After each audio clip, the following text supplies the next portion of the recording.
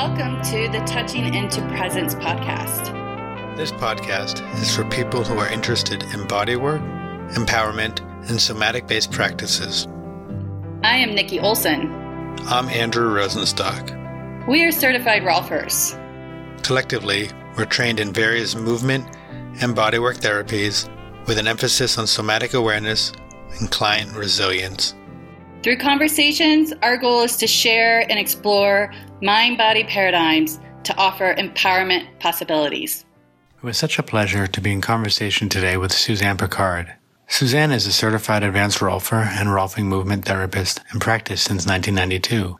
Over the past 30 years, she has deepened her studies with several styles of movement modalities, craniosacral therapies, and osteopathic-inspired trainings in the neurovascular and visceral systems. She's been a faculty member of the Rolf Institute since 1996, at various times being chair of the Rolfing movement and the Foundations of Somatic Practices departments. She's a practicing visual artist with an MFA in sculpture. Suzanne cultivates the technical and the art of her manual therapy. In today's conversation, we spoke about many topics related to embodiment, Rolf movement, Suzanne and her practice, and a bunch more. This was just one of those talks that was so easy and fun, while also being incredibly informative. It was like old friends catching up. We're just bouncing around many interrelated topics. And because of this, I'm sure you'll enjoy the show and also get a lot out of it. I know that I did. So with that, let's begin our talk. Hey, Suzanne. It's great to be back in contact. I know you and Nikki have been speaking. I haven't seen you. I don't know. I don't remember. I got a session for you at some point in either phase 2 or phase 3. And you might not remember. You were, Lisa Fairman was doing my phase 2 initial week. And you were like, I think not supervising, but checking to see whether or not she would pass, and she did wonderful. But it was a real blessing for my class because we also had time with you, and that was really an extra special treat because not only are we getting time with you, but we're getting another aspect of Rolf movement because Rolf movement really depends a lot on who is teaching it. And so we had Lisa, but then we also had you coming in. It was, I just feel really grateful for that time, and then also getting to know you, which was great. But it's great to have you here. Well, thank both of you very much. I'm delighted to be here with both of you and looking forward to what emerges in our conversation. Is there anywhere in particular, either from the topics we did share or something else that is speaking as far as where you want to start? And if not, what I'll say is think about that. And then if not, like maybe talk a bit about what brought you at first into the practice. Well, I think actually from what you shared with me, what am I excited about in my practice? It got me thinking about the focus of my practice these days. And I would say that what I notice quite a bit about everybody who comes in and about, I think, a lot of us in society is that we're all exhausted. There's a lot of fatigue, a lot of living in a sympathetic kind of state, a lot of endless scrolling, or just being, super busy, and with everything that's happening in our world, just a little bit of overwhelm for everybody. So I would say that a big focus in my practice is really down-regulating people and, helping them find that parasympathetic being the place where, rest and repair comes from. So on a physical level, that's the place where, the fibroblasts can do their job and the fibroclasts as far as that traditional Rolfing thing, but also just the whole interface with our whole nervous system and our being through that. The more down-regulated that is, that's the place where body awareness happens more easily and repatterning can happen more easily. And another thing that I just have really been playing with a lot these days too is there's a book called Rest is Resistance. And I'm forgetting the author's name right now. It's an African-American woman. And when she was doing her divinity training, she also took a large amount of somatic classes. Because as I was reading this, I'm like, this is fascinating. And then when she got to the part that, she took a lot of somatic work. But she was also mentioning looking at our culture, our capitalistic culture, and the lack of rest and the lack of that not only took away from our physical healing, but that it stole and steals our dream time. It steals our creativity. It steals a lot of other aspects as well as that physical, manifestation. And I find that very intriguing, especially as we're going forward as a society. We have so many larger problems that really need to be addressed. And we could really use that creativity to help address those problems, as well as to heal our community so that we have some more compromise and re-enliven the idea of public service and, re-enliven the idea of negotiation and, the things that I would love to see in our world. So on a really big level, that's on the biggest level, kind of what is up in my practice these days. Well, I love that. I mean, as soon as you say society, I'm in. I'm not a conspiracy theory person, but I definitely, and I've talked about this a bit on other podcasts, but I don't know if you would have heard. So I agree. Like when you mentioned downregulation, 100%. I have this sort of lucky place that I fell into working in numerous different cultures all over the world, and looking at cultures, and then also starting to see societies and how they end up coming together and how they're influenced by others. And interestingly, when we talk about the sort of the Western sense of that, when I lived in Southeast Asia, people actually work 6-day weeks. But I would say to some extent, a lot of them didn't work as hard in it. So you had more time almost to have a rest in there, even though you're working every day. But I work with a company here that just moved to a 4-day week. And I think, wow, and they're a big tech company. And I think that they kind of get this sense of like, we don't need to continue to drive, and what's the cost? And they've brought me in to do meditation and actually we're going to start doing rolfing in this big tech company. Nice. Because I think they understand. Yeah, it's pretty awesome. It's still like finalizing, but I think they get that sense that like, you can only push something so far. And then, you're running on, when you were talking about the dream time, I was also thinking like people are just running on reserves and they don't realize the gas is full, empty.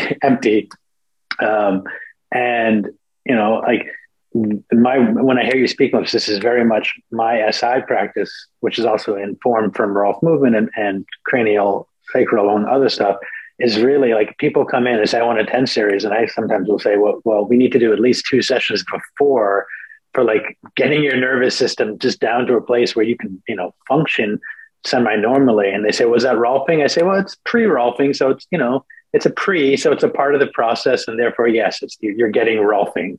But I'm fully on board with you. There's this, and it does seem for me, I want to say it seems like there's a change, but I don't know, because I think we're all in these communities that are similar and going around. So we get a bit of the echo chamber. And so it seems like there's a change. But then also to go back to what we were talking about before the call, there's somewhat of what I see with part of that change is whether it's spiritual bypassing or psychological bypassing as a way of getting the idea of the thing. Oh, that sounds really good, but actually not down regulating the nervous system, just getting almost like a buffer that says, well, I understand it, so I'm good. But actually underneath it, and I have a few professional mental health workers who I'm working with right now who are like, whoa, this is the opposite of what I was trained. I thought I was helping people and my own system was down regulated, but now I can see I created a bypass and I just repressed trauma, and it's fascinating. Yeah, I think that's a really, I can say for my own life, that, I mean, there's levels. And for a number of years, I was working too hard, and I definitely ran my body, into a place where I got sick. And, I really had to take a big, big step back and continue to say, I choose me, and take a lot of time. And it's still a process that I'm going through. But, with the resting, it's just, there's, deepening that. And for us who are, enjoy embodiment, I even got to a place where, I was healing from the treatments I had. And, my liver had been working super hard for a year.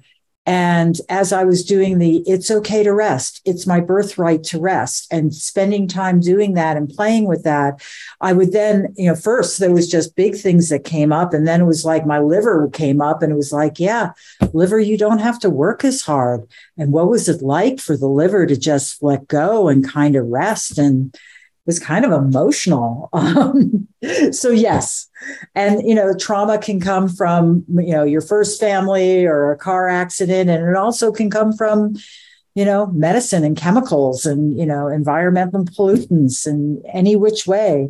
So I think, there's always room to do more work. And to make sure that there's time for joy, and that resting is also not just for doing work or being more productive in some way, but to just truly just chill and have fun and enjoy.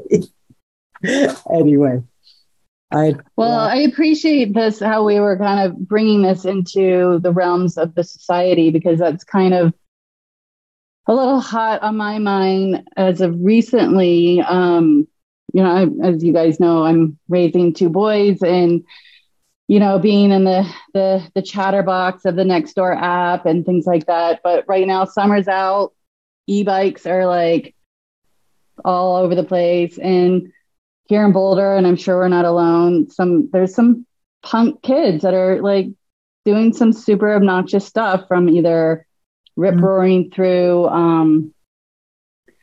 parks and destroying the grass and stuff like that. That's kind of minor compared to, two kids were caught shooting BB guns at a homeless person, and some other pretty obnoxious stuff. And then I started one, and it was just a gentle reminder to parents who have these, who bought these e-bikes to kids, because this was in a parking lot. I saw two e-bikers, or two e-bikes with two kids on each, so a pack of four, rip roaring through the parking lot, flew through, four-way stop sign, almost saw them get clipped by a big RV camper that nearly almost made it to a stop.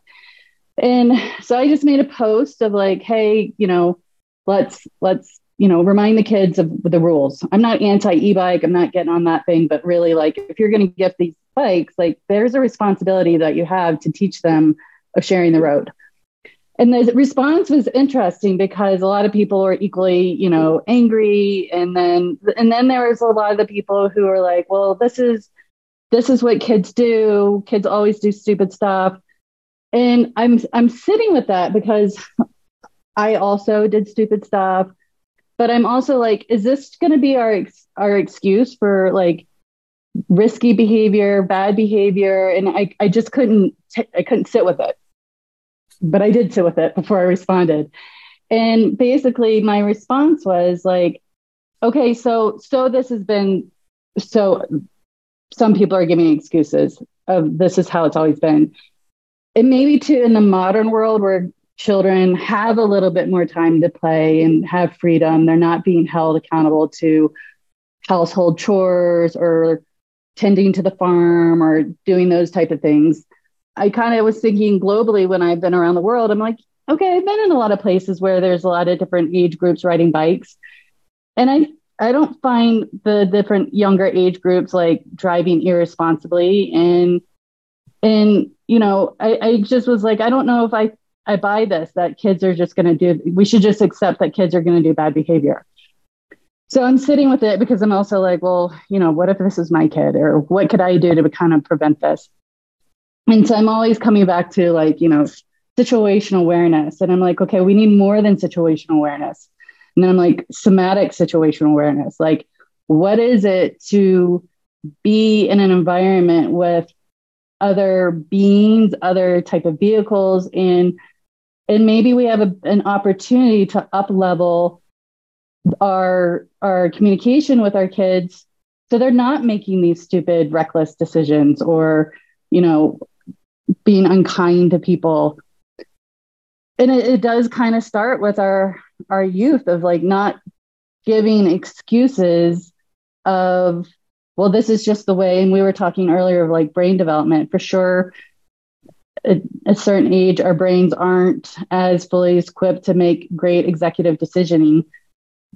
But I don't think that really gives allowance to shooting homeless people around with BB guns, or rip roaring through parks and things like that. Another one was fairly recently, kids unleashed a bunch of fire extinguishers on parked cars in a parking garage.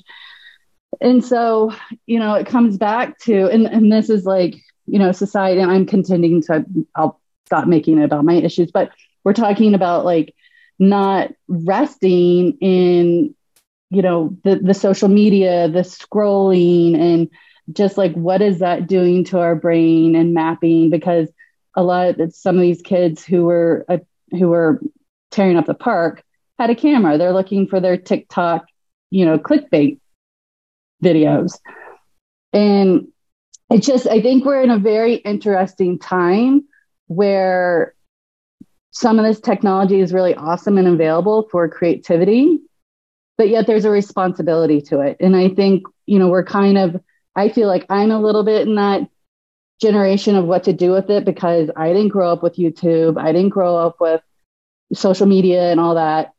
And I'm constantly telling my kids, like, there's a reason. I'm not punishing you to get off these things. There's a reason why it's not good to constantly be like seeing just like, 20-second, 30-second, maybe, 3-minute clips, because you have no attention span to really be drawn into a story. It's like, you've seen it, you've done it, you've been captivated. Now you're ready for a next thing. So, which led me to buy this book. I just showed up today, but, because I think it's a big conversation that we kind of owe it to our youth, to not just shame them and be like, stop being, reckless assholes. And let's like have a conversation of like, this is why. But it's a big conversation because we have so much contending against us of like what their world is shaping into, are they even really having to, I'm making them practice their penmanship, because at some point in your life, you're going to have to, you want to maybe write a meaningful letter and you want to look like it's eligible. But the truth is they're going to be. Yeah, I don't know if they're going to need to write. By the way, just for people who are listening and can't see, that was The Embodied Teen. Is that right, Nikki? The book? Yes, I meant to say it. The Embodied Teen by Suzanne Bauer. I literally just got it, so I can't speak to it, but it had great reviews, and it's the somatic curriculum for teaching body-mind awareness, kinesthetic intelligence, that's what caught my attention, and social and emotional skills. And there's 50 activities in somatic movement education for adolescents. Nice. You touched on a lot of different topics. I do think that, I think in our broader society, the balance between personal freedom and personal responsibility is something that's very up in the culture at large. And so absolutely, giving every human is different, every kid is different, but giving hopefully that child and ourselves and each other, the best environment to navigate those things that you're speaking of.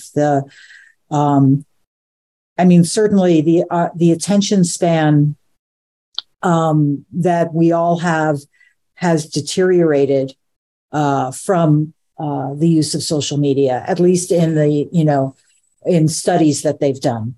And, so I do think social media and the internet in general is so rich and has so much creativity. And, I don't think that, we should expect our kids not to use it or shame them into not using it, because it's a real thing. I mean, my son is a semi-professional athlete. My daughter is an entertainer and a dancer, and their social media presence is part of what gets them jobs and sponsorships. And, that is just part of the world. So, it is that. And at the same time, giving kids opportunities and each other opportunities to spend some time doing,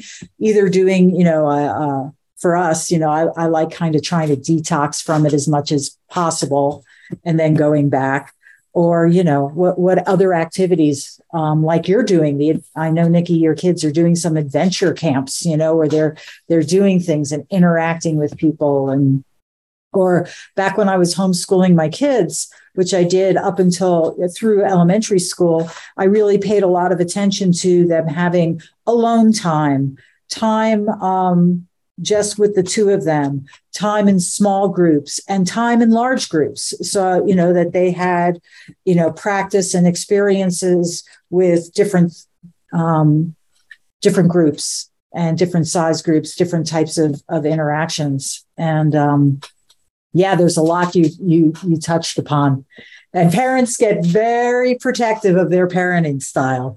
So it's an interesting, I appreciate you taking your time to say, how can I phrase this on this platform in a way that people might be open to? Because that's tough. Yeah. And I get it. Different strokes for different folks. And I'm not here to judge what works for different families. I see a value in the e-bike. I had one. Mm-hmm. I used it to pull my kids around in the little carriage thing. So, anyhow, but my question for you then, Suzanne, to kind of bring it back to the SI space, how would you play with this in Rolf movement? Oh, in Rolf movement. Or in the anyway, in structural integration. Yeah. Well, I think one of the things I begin to either in more structural or functional work, because they're really blended in my practice. And even as I'm bringing, and I do, cranial is woven into every practice I do. One of the simplest ways I talk to it with people is that we have patterns of perception, that we actively fish for information in our environment all the time. And we're doing that in, our proprioceptive system. We're doing that with, all of our mechanoreceptors. We're doing that with our kinesphere, how we're mapping the space around us. So how we're mapping our internal space, how we're mapping the space around us.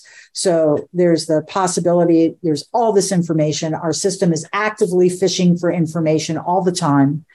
And we get into patterns with that. So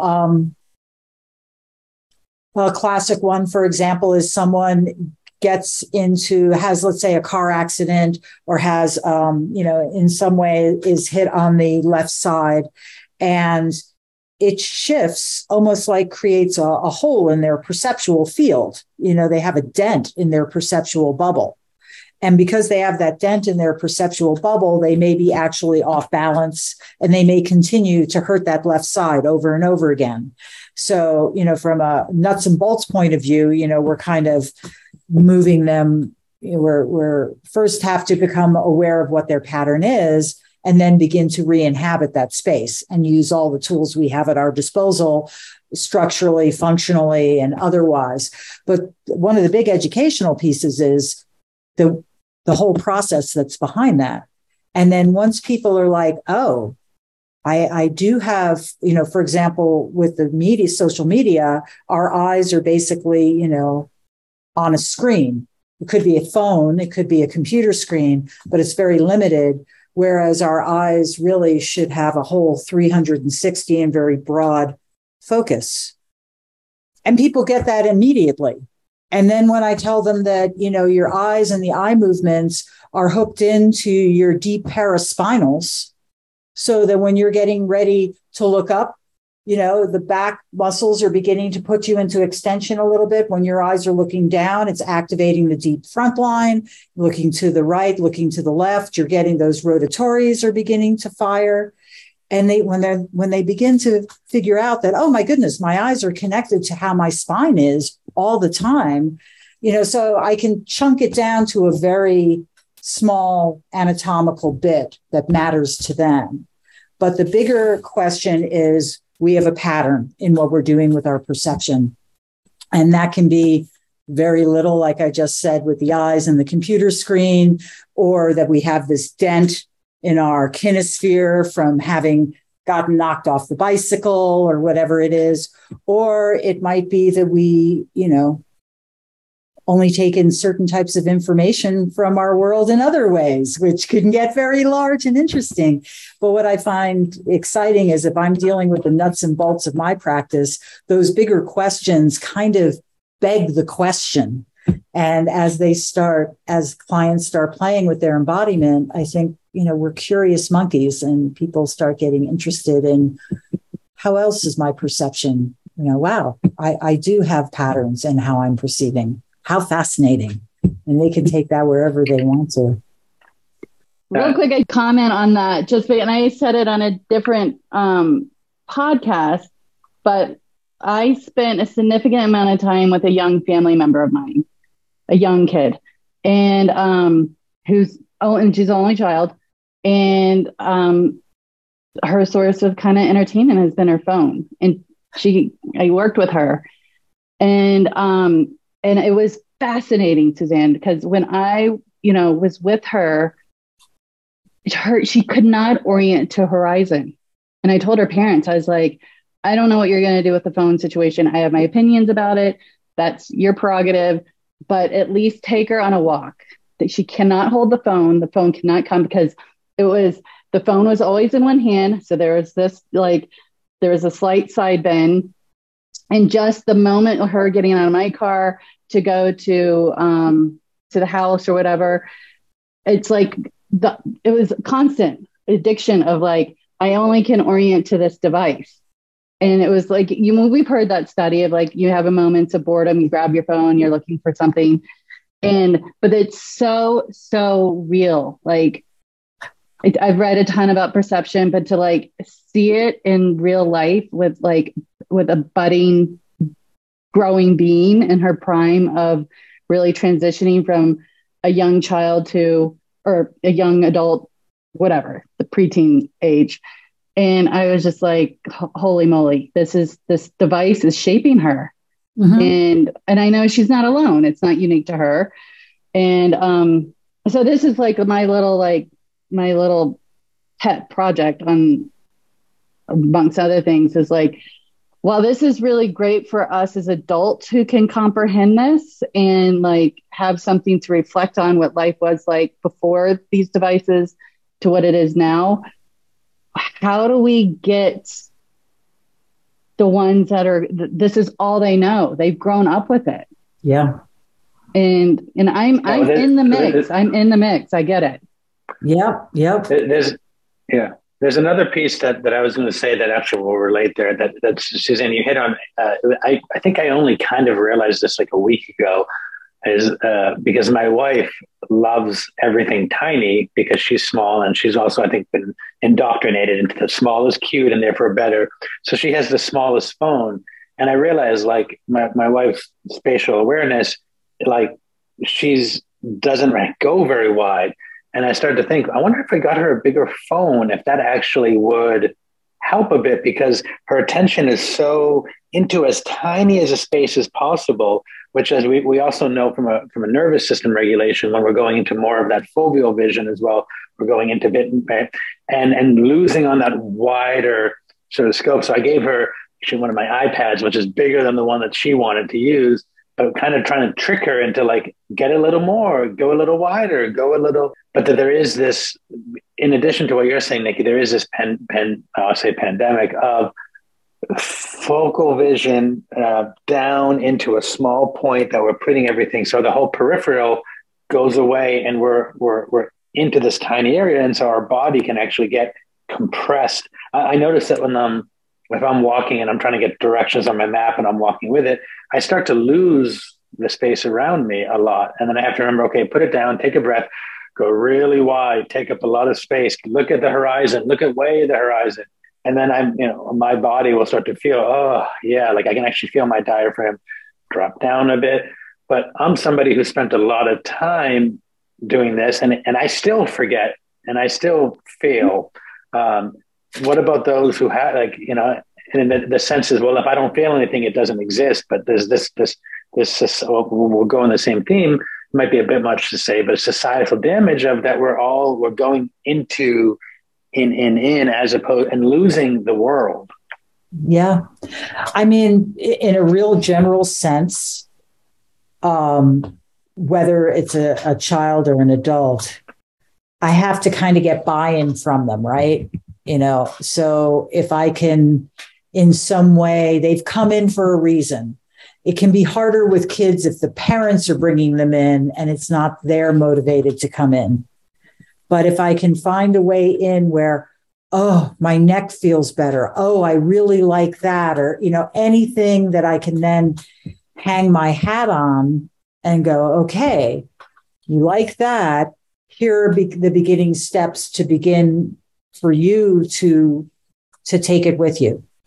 I mean, and I know you guys do this, and you've heard of this too. I mean, and it's certainly wonderful for people who have something like, they're healing from an injury, or they love this sport, or they want to knit and do crafting more, or, I mean, so whatever it is, it can really help. It's harder.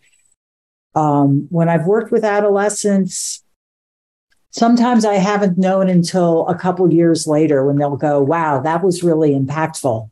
But at the time, I wasn't so sure. Well, I mean, it's just like they were really kind of, yeah, cool, or just very minimal in their response. So, there's definitely, I mean,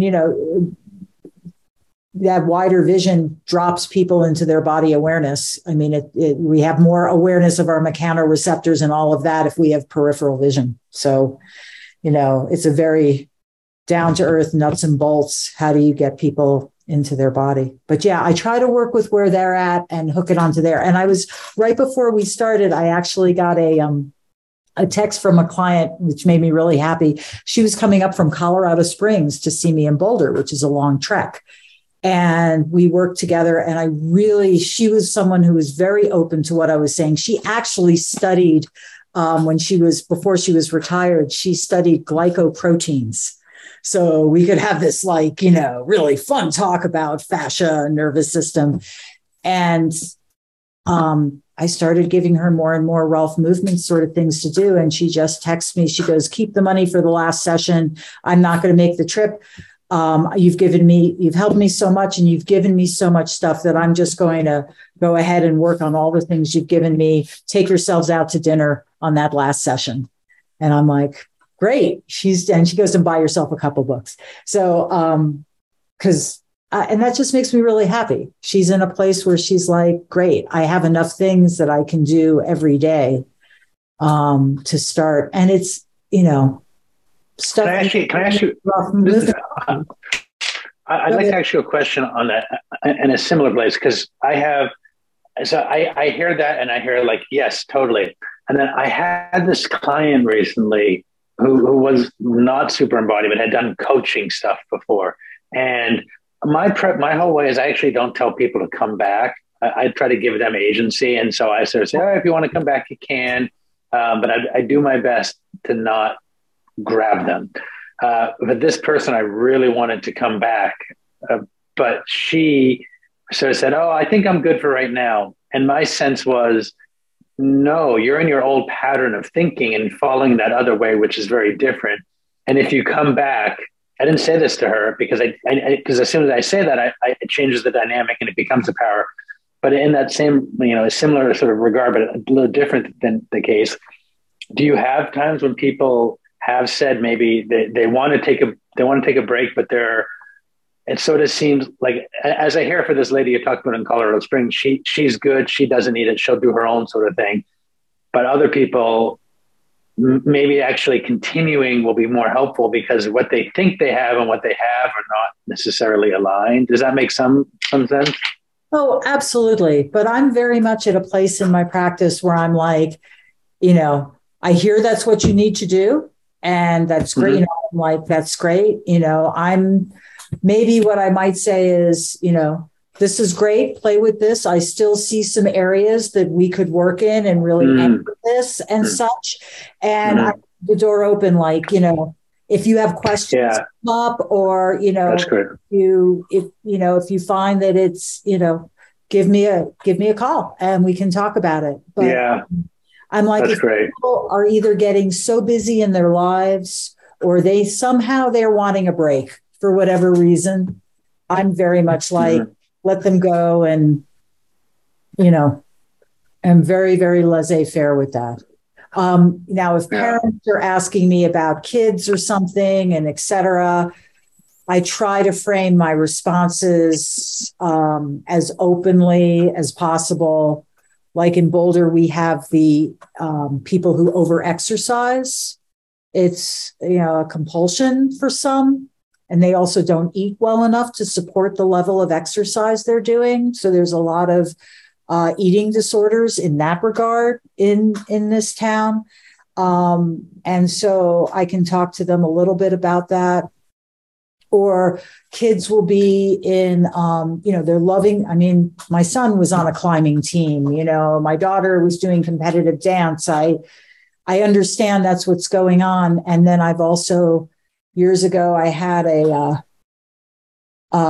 two kids who were coming in and they were doing gymnastics, and their coach had been an Olympic coach from another country and was working them to the point of everything around their spines were totally inflamed. And they're like 10 and 11 years old. And and then I would hear, yes, she punished me by I wasn't ready to do this other thing. I didn't feel comfortable. So she had me do 40 walkovers. And I'm just going, this is abusive from my perspective. But how do I talk to a parent and say, what I can say is what I'm seeing is the level of work that's happening is totally inflaming the spine. If this continues to happen in a young person you're setting this person up for having some chronic problems, in their late 20s, early 30s. I mean, this was really, and also this is where the cranial comes in, because I'm certainly not going to be pressing on anything like in my traditional 10 series would be, because everything's all inflamed. So I'm working with nerves and I'm working, cranially to try to get stuff to ease and kind of take the shock out of the system. So I think I got a little off tangent, but it's that, like, when people want how do you tell them, woo, no, I think that's helpful. And I think, I think that's also really helpful because, one of the things we've talked about is that a lot of these talks are for Nikki and I, because we're, whatever, but it's for people. And I think that there's a lot of us, especially who haven't been doing this as long as you, who are still looking for what is the way I could do this. And so even just hearing some of the ways you worded that, I know for myself, has been like, oh yeah, that's a better way to do it. That it's and so I think you're right on target. Well, and I appreciate that as well, because it also speaks to one of my big passionate things of trying to debunk the idea that rolfing's painful and that it's a heavy-handed approach. And you just very brilliantly gave an example of when a lighter touch is necessary, and having that spectrum of touch is so valuable. And I don't think I really have I haven't been a heavy-handed body worker. I mean, this is redundant in this podcast, but what built my first practice in Aspen is I had a newspaper article advertisement that said, Rolfing doesn't have to be painful. And I got so many phone calls like, wait a minute, I thought I really have been interested in this, but I don't want that kind of heavy-handed touch. And it does speak to, to the value of working, you're speaking of the cranial sacral system, but also the nerves. And, with my continuing education, that's definitely where I've gone. And it's been very powerful for clients to receive when you do kind of drop into working with the neurovascular system, and how much has changed for their body without the heavy touch, and kind of a reminder of like, yes, I know you were kind of identifying and feeling a tight knot, or, it feels more musculature, but, what's the governing system of the body is the nervous system. So if you can tap into that, and then it kind of comes into what kind of bringing back to the very beginning of the conversation of like down regulating, like be patient for something to happen. This isn't like a wham bam, thank you, ma'am. Like and you're going to get more out of it if you're paying attention and tracking where I am. And clients really dig that, because I'm like, this is subtle. You're going to have to like really kind of be curious of feeling to kind of, notice it in the table. And then of course, I'm big at getting people up and moving. And then they're like, whoa, you didn't really do much. And now I'm walking differently. And I'm like, yeah. And, being 23 years in this game, like, I don't want to work that hard. It hurts.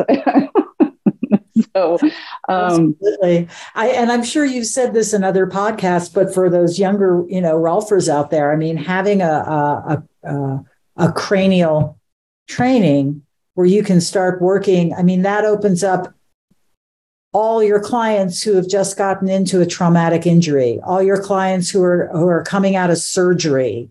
There's once we were, I'm sure for all of us, now that we have that training, you can work with anybody all the time, and all the principles of our work still apply, and you're still, you're affecting fascia. So, any of those things, having that cranial training, which you need at the Rolf Institute, you need a little for your advanced training, because the advanced faculty, they led the way in saying, yeah, this is really helpful. But that means I can work with people all the time, which is great. And getting back to that down regulating, and I know you know this from your biodynamic training, Andrew, is that there's shock in the body from an accident or from a fall or from whatever. And if we can assist the body in resolving and integrating some of that, then all of a sudden that frees up a whole bunch of ATP and a whole bunch of energy to deal with the healing that needs to happen once that goes on. And it's just, so useful. So useful. And totally.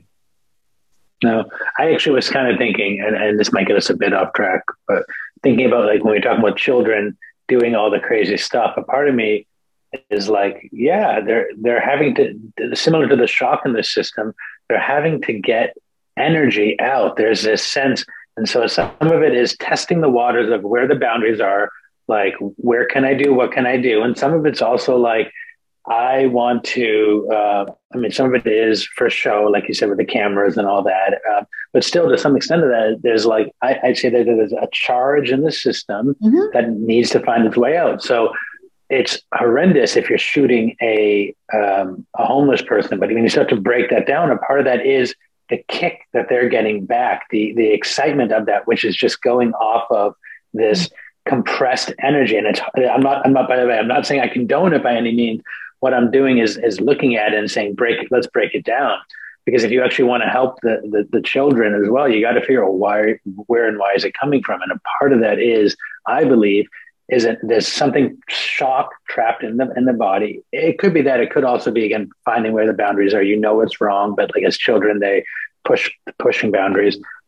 But if it is some of that, like they're not getting, like the typical thing, they're not getting the attention at home. So there's a shock system in there of reaching out and getting rejected or whatever that is. And so it's held in. And so they say, I need to get this out. I need to find that kick of that attention in some way. And for me, with the biodynamic training, it's even like seeing that. You see how they walk. It just sort of shows, oh, there's something that's not moving in there. Let's get you on the table, and even maybe not even touching. Like even when I have some clients, I'm like, all right, let's get on the table. And I'm like, I'm just going to slowly back away because their system, as I would say, it is so like too close, it's too much. And so I'm on the other side of the room or in a hallway, just kind of talking with them, and they're slowly coming down. And then they're like, whoa, what was that? Something changed. I just took a breath. And it's like, yeah, all of that is in the system, air quotes. And as we give space for it, I mean, more than pushing tissue, it's like first give space and then let's see what's there. Yeah. Yeah. You know, what creates change going, and, it's, I mean, you're talking about, giving space, inviting people to yield, to use some of the terms from Rolf movement, yield, or heroes work in yield and rest. Slowing stuff down.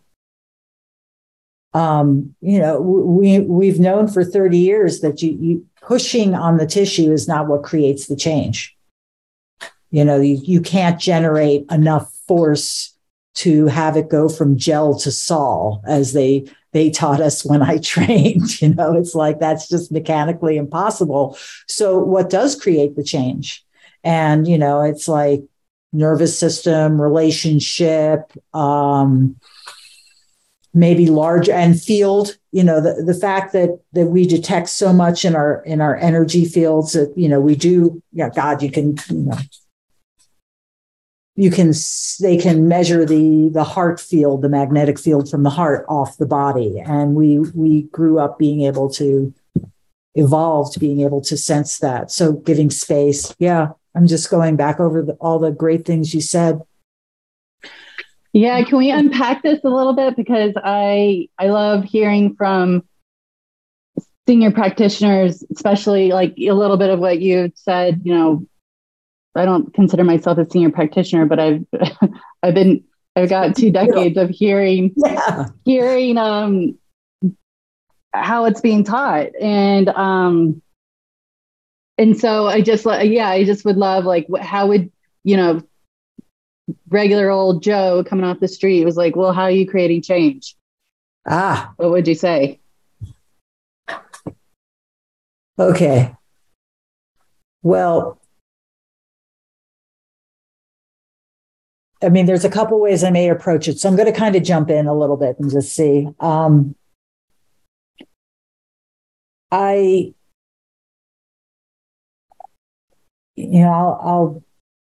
probably say something like connective tissue is everywhere, but I might say, okay, connective tissue, which is what Rolfers work with. So there's all different kinds, and we work with all of it. So I know that, for people who have just done their basic training, they're focusing on the myofascia, but generally the progression among a lot of structural integrators is then we learn about the fascia around the organs, we learn the fascia around the vascular system, the nervous system. So basically what I say to clients is we work with the fascia that's everywhere. And, I said, years ago, we used to think that it was just the actual pressure that creates change. But now we know that fascia is like a living web that's collecting information. And it's by giving better information to your system, your body is always fishing for information. So if we can give different information to your system, we get a different outcome. So when I'm touching your system, let's say they come in with like a knee pain or whatever, I'm like, I'm going to be working with that knee to find out where it can move, where it's safe. where it's getting, good information that this is safe and this is safe and this is safe. And it doesn't have to hold there anymore. And I'm like, that's one piece of what we're going to be doing. We're also going to be reminding the places with our fingers of what can slide and what cannot slide. So I'm like, most things are supposed to have a certain amount of give to each other. Once we get inflammation, things tend to adhere. But we can go in with our fingers, and really our fingers, it's not the pressure so much as it's the information that the pressure is giving, that these two things are different and they should be able to move with each other in some way. So that can be part of it too. And I'm like, and on a subtler level, we're giving that you're not even consciously aware of. We're reminding your system that, oh, this blood vessel can open a little bit, or this can slide a little bit, and it increases the health of the overall system. And that's still a little heady in a definition, but I'm trying to think, what do I say to people? I know, it's a tricky one. Yeah, honestly, what I say is I know it feels like it's the pressure that I'm using, but I use Vivian J's line all the time, which is I give as much pressure as is needed and no more than required, just so that your body can feel these areas and re-inhabit them. Yeah. That's one way. But I definitely tell them, I'm like, it's not really the pressure. I go in as much as I need to, but I'm talking to your nervous system. A lot of times that's what I just say is I'm talking to your nervous system. That's what's in charge. That's kind of, that's simplified. That's the Reader's Digest version, but they're like, okay. And honestly, a lot of times if they're headed in our office, they've tried 3 or 4 other things and they're like, well, I'll give this a try. And, quite often, as far as, again, for new clients, and for new Rolfers, they'll say, how long to fix this? How many sessions do we need to do? And I'm like, well, I can't, it's really hard for me. I can't really say until we work together. But what I can say is in one session, you'll get a sense if we have a good rapport. And I'm like, and a good rapport is really important. And if you don't have a good rapport with me, there's a lot of other Rolfers you can work with because you need to feel safe and comfortable. And I don't take offense at all. So, whatever works. And I said, so after the first session, you'll get a sense of what it is. And we might get some change, hopefully. And, that's always wonderful. And then I'm like, and at 3 sessions, you'll know if this is addressing your issue. They'll get some shift after 3 sessions. And I said, at that point, we can really kind of revisit, how long it's going to take to address X, Y, or Z that you have going. But very few people come in percentage-wise thinking, I'm going to do a 10 series. They're like, I want to address this. How long will that take? And then I can say, okay, we can do some local work. And then in order to maintain that, we have to do this other work. I got off track a little bit, but. No, I like that.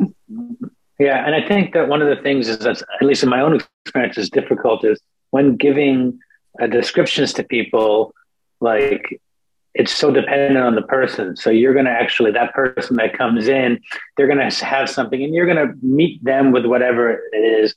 But in this sort of thing that we're doing here for you, we're giving this sort of generic thing and it doesn't work. I don't know if I've shared this on the podcast before, but I had a lady call me and she said, a friend of mine said I should get Rolfing. I want to get Rolfing done, but can you tell me about it? And I was like, well, I can give you a little bit, but it's not going to really, will I say too much? She said, well, you need a 15-second elevator speech. And I was like, well, I know that you think I need that. I don't think I need that, but let me, and I tried to explain it to her and she's like, I don't get it. And I tried to explain it some more and she's like, I don't get it. I was like, I know, I told you that you kind of have to come in. I can meet with you. But I ended up saying, well, I hear an accent you have, where are you from? And that got her mad because I was trying to relate with her in a personal, but I'm not foreign, I'm American because I've lived here 20 years, but she was from Korea. And I said, oh, great, I lived in Korea. I said, so I love kimchi. I hope maybe you do too. And she said, I do. I said, good. Tell me what kimchi tastes like. And she described it to me. And I said, that's great, but I don't know what it tastes like. And trying to get to her to be like, it's such a personal thing. There's so much happening. There's such a nuance. And she hung up on me. But also, yeah. So what you really brought up, before I lose it, is that I do a similar thing in where I say, well, what are you interested in Rolfing for? Mm-hmm. Mm-hmm. So that I have something to connect with them, because the Rolfing is too big. But if they say, well, actually, I got a shoulder injury, or actually, then it gives me what you were looking for of, how can I, and that's, you said it right at the beginning, when they come in, if they're a meditator, or if they're a bodybuilder, or if they're a writer, or, then I have a way to go, this is the metaphors that I could use, or the level of detail that I could use in talking to them. But otherwise it's just like, it's vast, and it is, because it can be such a vast field, and that's where it gets difficult. But you hit the nail on the head again of like getting them to kind of get them, which is a lot of my practice, is actually me leading people to say stuff. But in that relationship, we've already developed it. This is it's helpful, a pre-way of sort of saying, hey, well, what is it you might be looking for? And that sometimes I've done that, and sometimes that doesn't work. But sometimes you're right. It can actually be a good way of, okay, now I understand you want more this way. I'm funneling in here, and I can pepper this and not get you lost in all the whatever. Right. Yeah. And even people, I have a gentleman who I've worked with, and he has a very wry sense of humor. But I've worked with him for years now, and, he gets up off the table and he's like, every time you work on me, I feel like, oh man, this isn't going to work. She's doing this so light, isn't her? And he goes, and then I get up off the table and I'm like completely different. And he goes, and I remember one of the first sessions I worked with you, I said, Rolfing isn't Rolfing supposed to hurt? And you have to understand his sense of humor. I just said to him, well, if I can make it hurt if you want me to. And, he's like, no, that's okay. And I'm like, cool. He's still I don't know what you're doing. I have no idea. It's funny. So I have a few clients who they say, yeah, I always think it's going to be more painful. And I said, I can do that if you want. They say, no, this is good. This is good.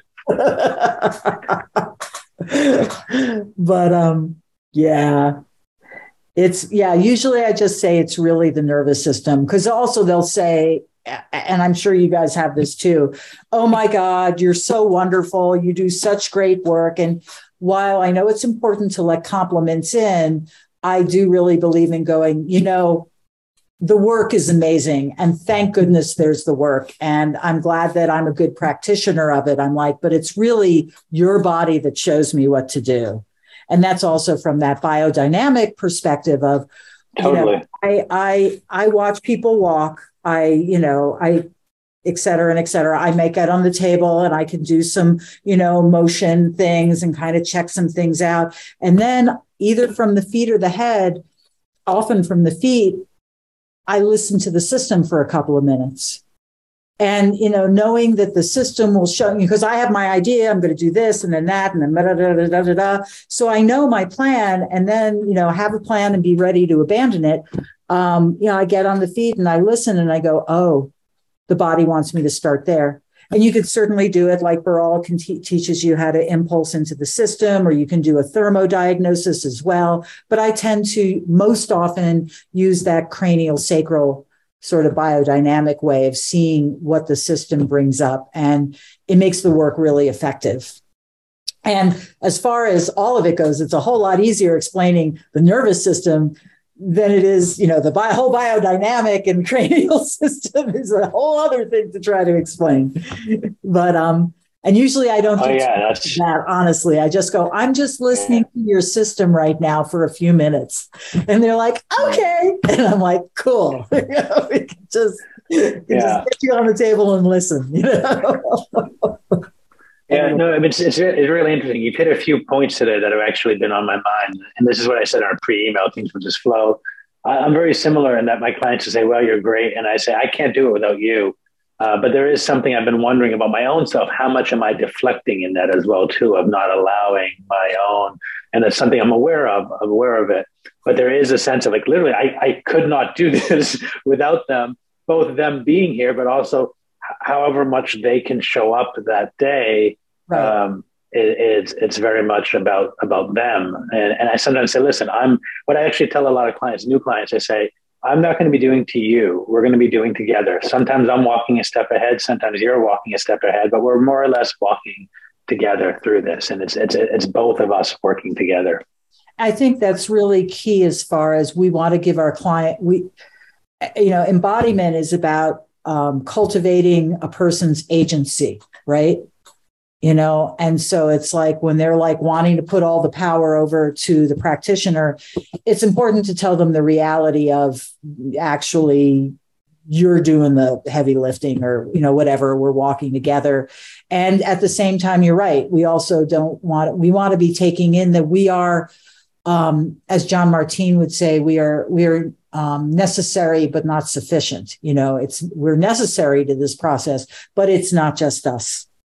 Or I tell people often, they're like, well, what do you notice? And I'm like, what's wrong is often how it comes across. But, I'll give them a little information and then I'll go, but you're the resident expert. What's it like in there?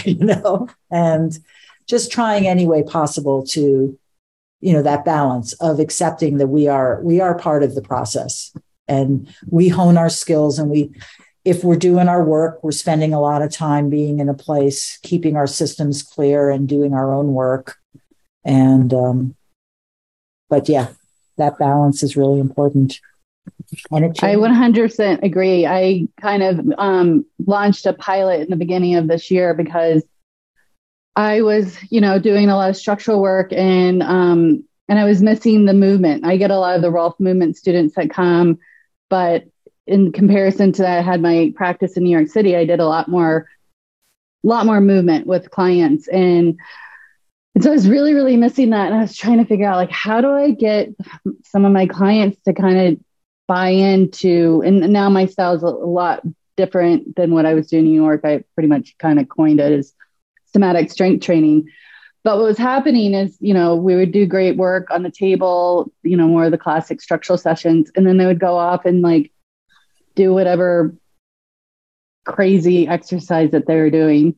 And I'm not bashing any modalities out there. I'm a big junkie in all the different fitness things out there, but they were kind of holding a little too much to what the instructor says is how they should do it.